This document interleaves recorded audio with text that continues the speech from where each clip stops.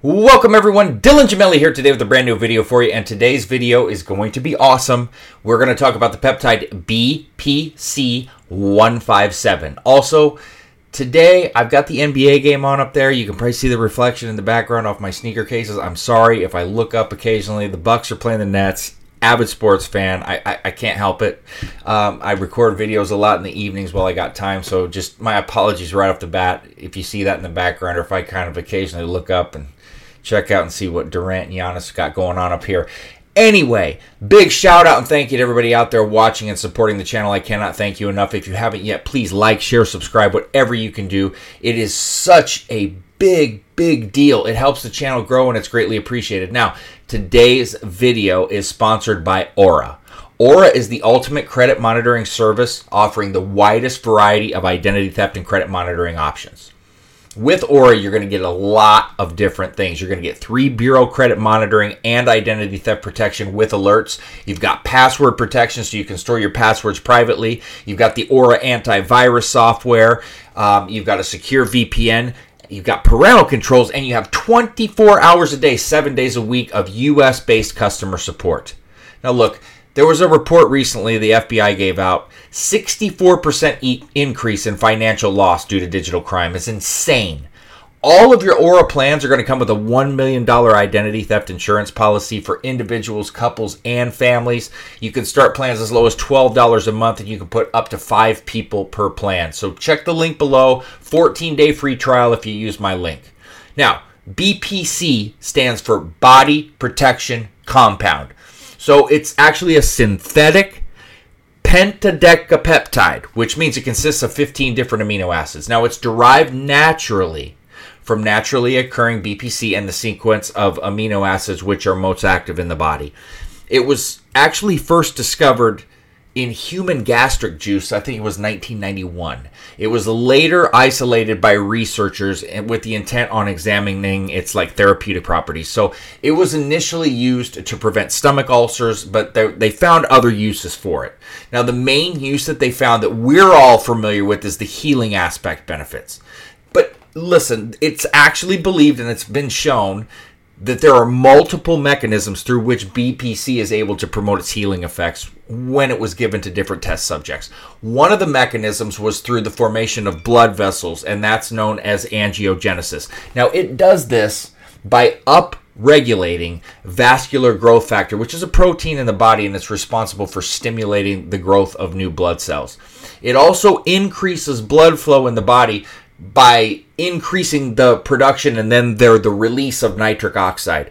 Now, animal studies actually have shown that BPC can accelerate the rate of recovery from a variety of injuries, but there's really not a ton of human studies, I'll get into that later, conducted on the effects and safety of BPC for humans, and that's why it's still noted as a research chemical. We'll talk about that here shortly. There are years and years and years of logs and feedback and things all over social media forums for BPC that I can point out, and you're going to have an endless amount of people showing what their experiences were. Now, a few things that I found. It may be neuroprotective. There was a review from 2016 and it examined the connection between gut health and cognitive disorders in rats, and the research found that BPC affects the rat's brain function in a few different ways. So it lowered depression in rats facing chronic and unpredictable stress. It actually inhibited symptoms of alcohol withdrawal and an alcohol intoxication, and it repaired damaged nerve branches within the brain. So it appears to remain stable in human gastric juice, which is one reason research interest is so high in it to begin with. It also may help with treating traumatic brain injury, and it might improve gastrointestinal health. And it also may help to actually reverse damage done by drug-induced toxicity. There were observations done where it helped reduce damage from methamphetamine-induced neurotoxicity and, toxic side effects that were brought on by the overuse of NSAIDs, things like ibuprofen, for example. And it also has anti-inflammatory properties. See, there's a slew of things there that a lot of people aren't aware of and just kind of say, oh, it's healing. Well, yeah, but there's more. So when you start to research the dosing, what you're going to find is you're not going to really find a clear answer. Some studies say 10 micrograms per kilogram of body weight. So by that math, 144 micrograms of BPC would be needed for someone weighing like 90 kilograms or about 198 pounds. So what many people tend to do with, I haven't found any drawbacks to whatsoever, is 250 micrograms twice a day, putting you at 500 micrograms a day. Generally, I see people between 200 and 500, but more or less 500. You can interject this intramuscularly or subcutaneously. Animal studies show, obviously, intramuscular was the more effective method, but most people do subcutaneous.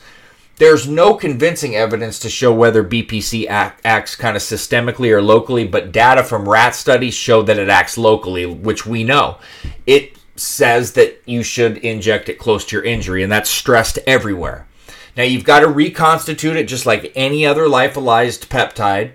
So you want bacteriostatic water, and you can cycle it from anywhere from 4 to 12 weeks.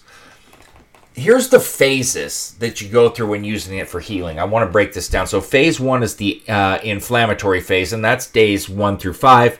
You've got platelets aggregate and trigger the release of pro-inflammatory mediators, and then a clot's formed around the sites of the injury, and that stops further bleeding from occurring, and that's later broken down by cellular compounds called macrophages. Now, phase 2 is what you call the proliferative phase, and that's days 5 through 14. Now, health cells are attracted to the site of the injury, and then the body stimulates the angiogenesis we were talking about earlier to ensure that a sufficient amount of oxygen and nutrients are transported then to the site. Then phase 3 is what we call the remodeling phase. That's day 14 and beyond. So the cells that are used to heal the wound are no longer needed. They're removed, and a scar with properties resembling the original tissue is then formed. Now, in animal test subjects, BPC was shown to treat burn wounds, heal skeletal muscle injuries, and restoring full functionality to the muscles being healed. It showed to heal spinal cord injuries in rats, and it was also helped accelerate the speed at which their tendons that were injured were healed. So there's a ton of potential here with BPC use, tons.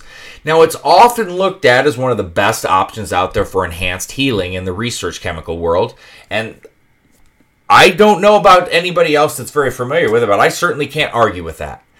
I've got a video coming out, and it's called the Ultimate SARMs and Peptide Healing Stack. I've put out the SARMs Healing Stack before. This one's going to be even better, and of course, BPC and TB500 are going to be part of that.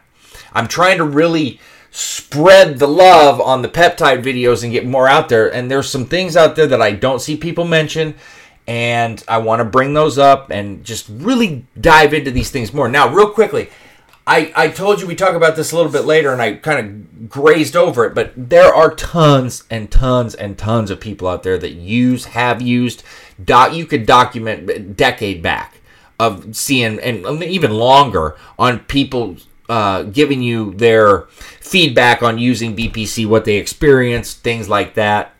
And so what I never want to tell you something's 100% safe.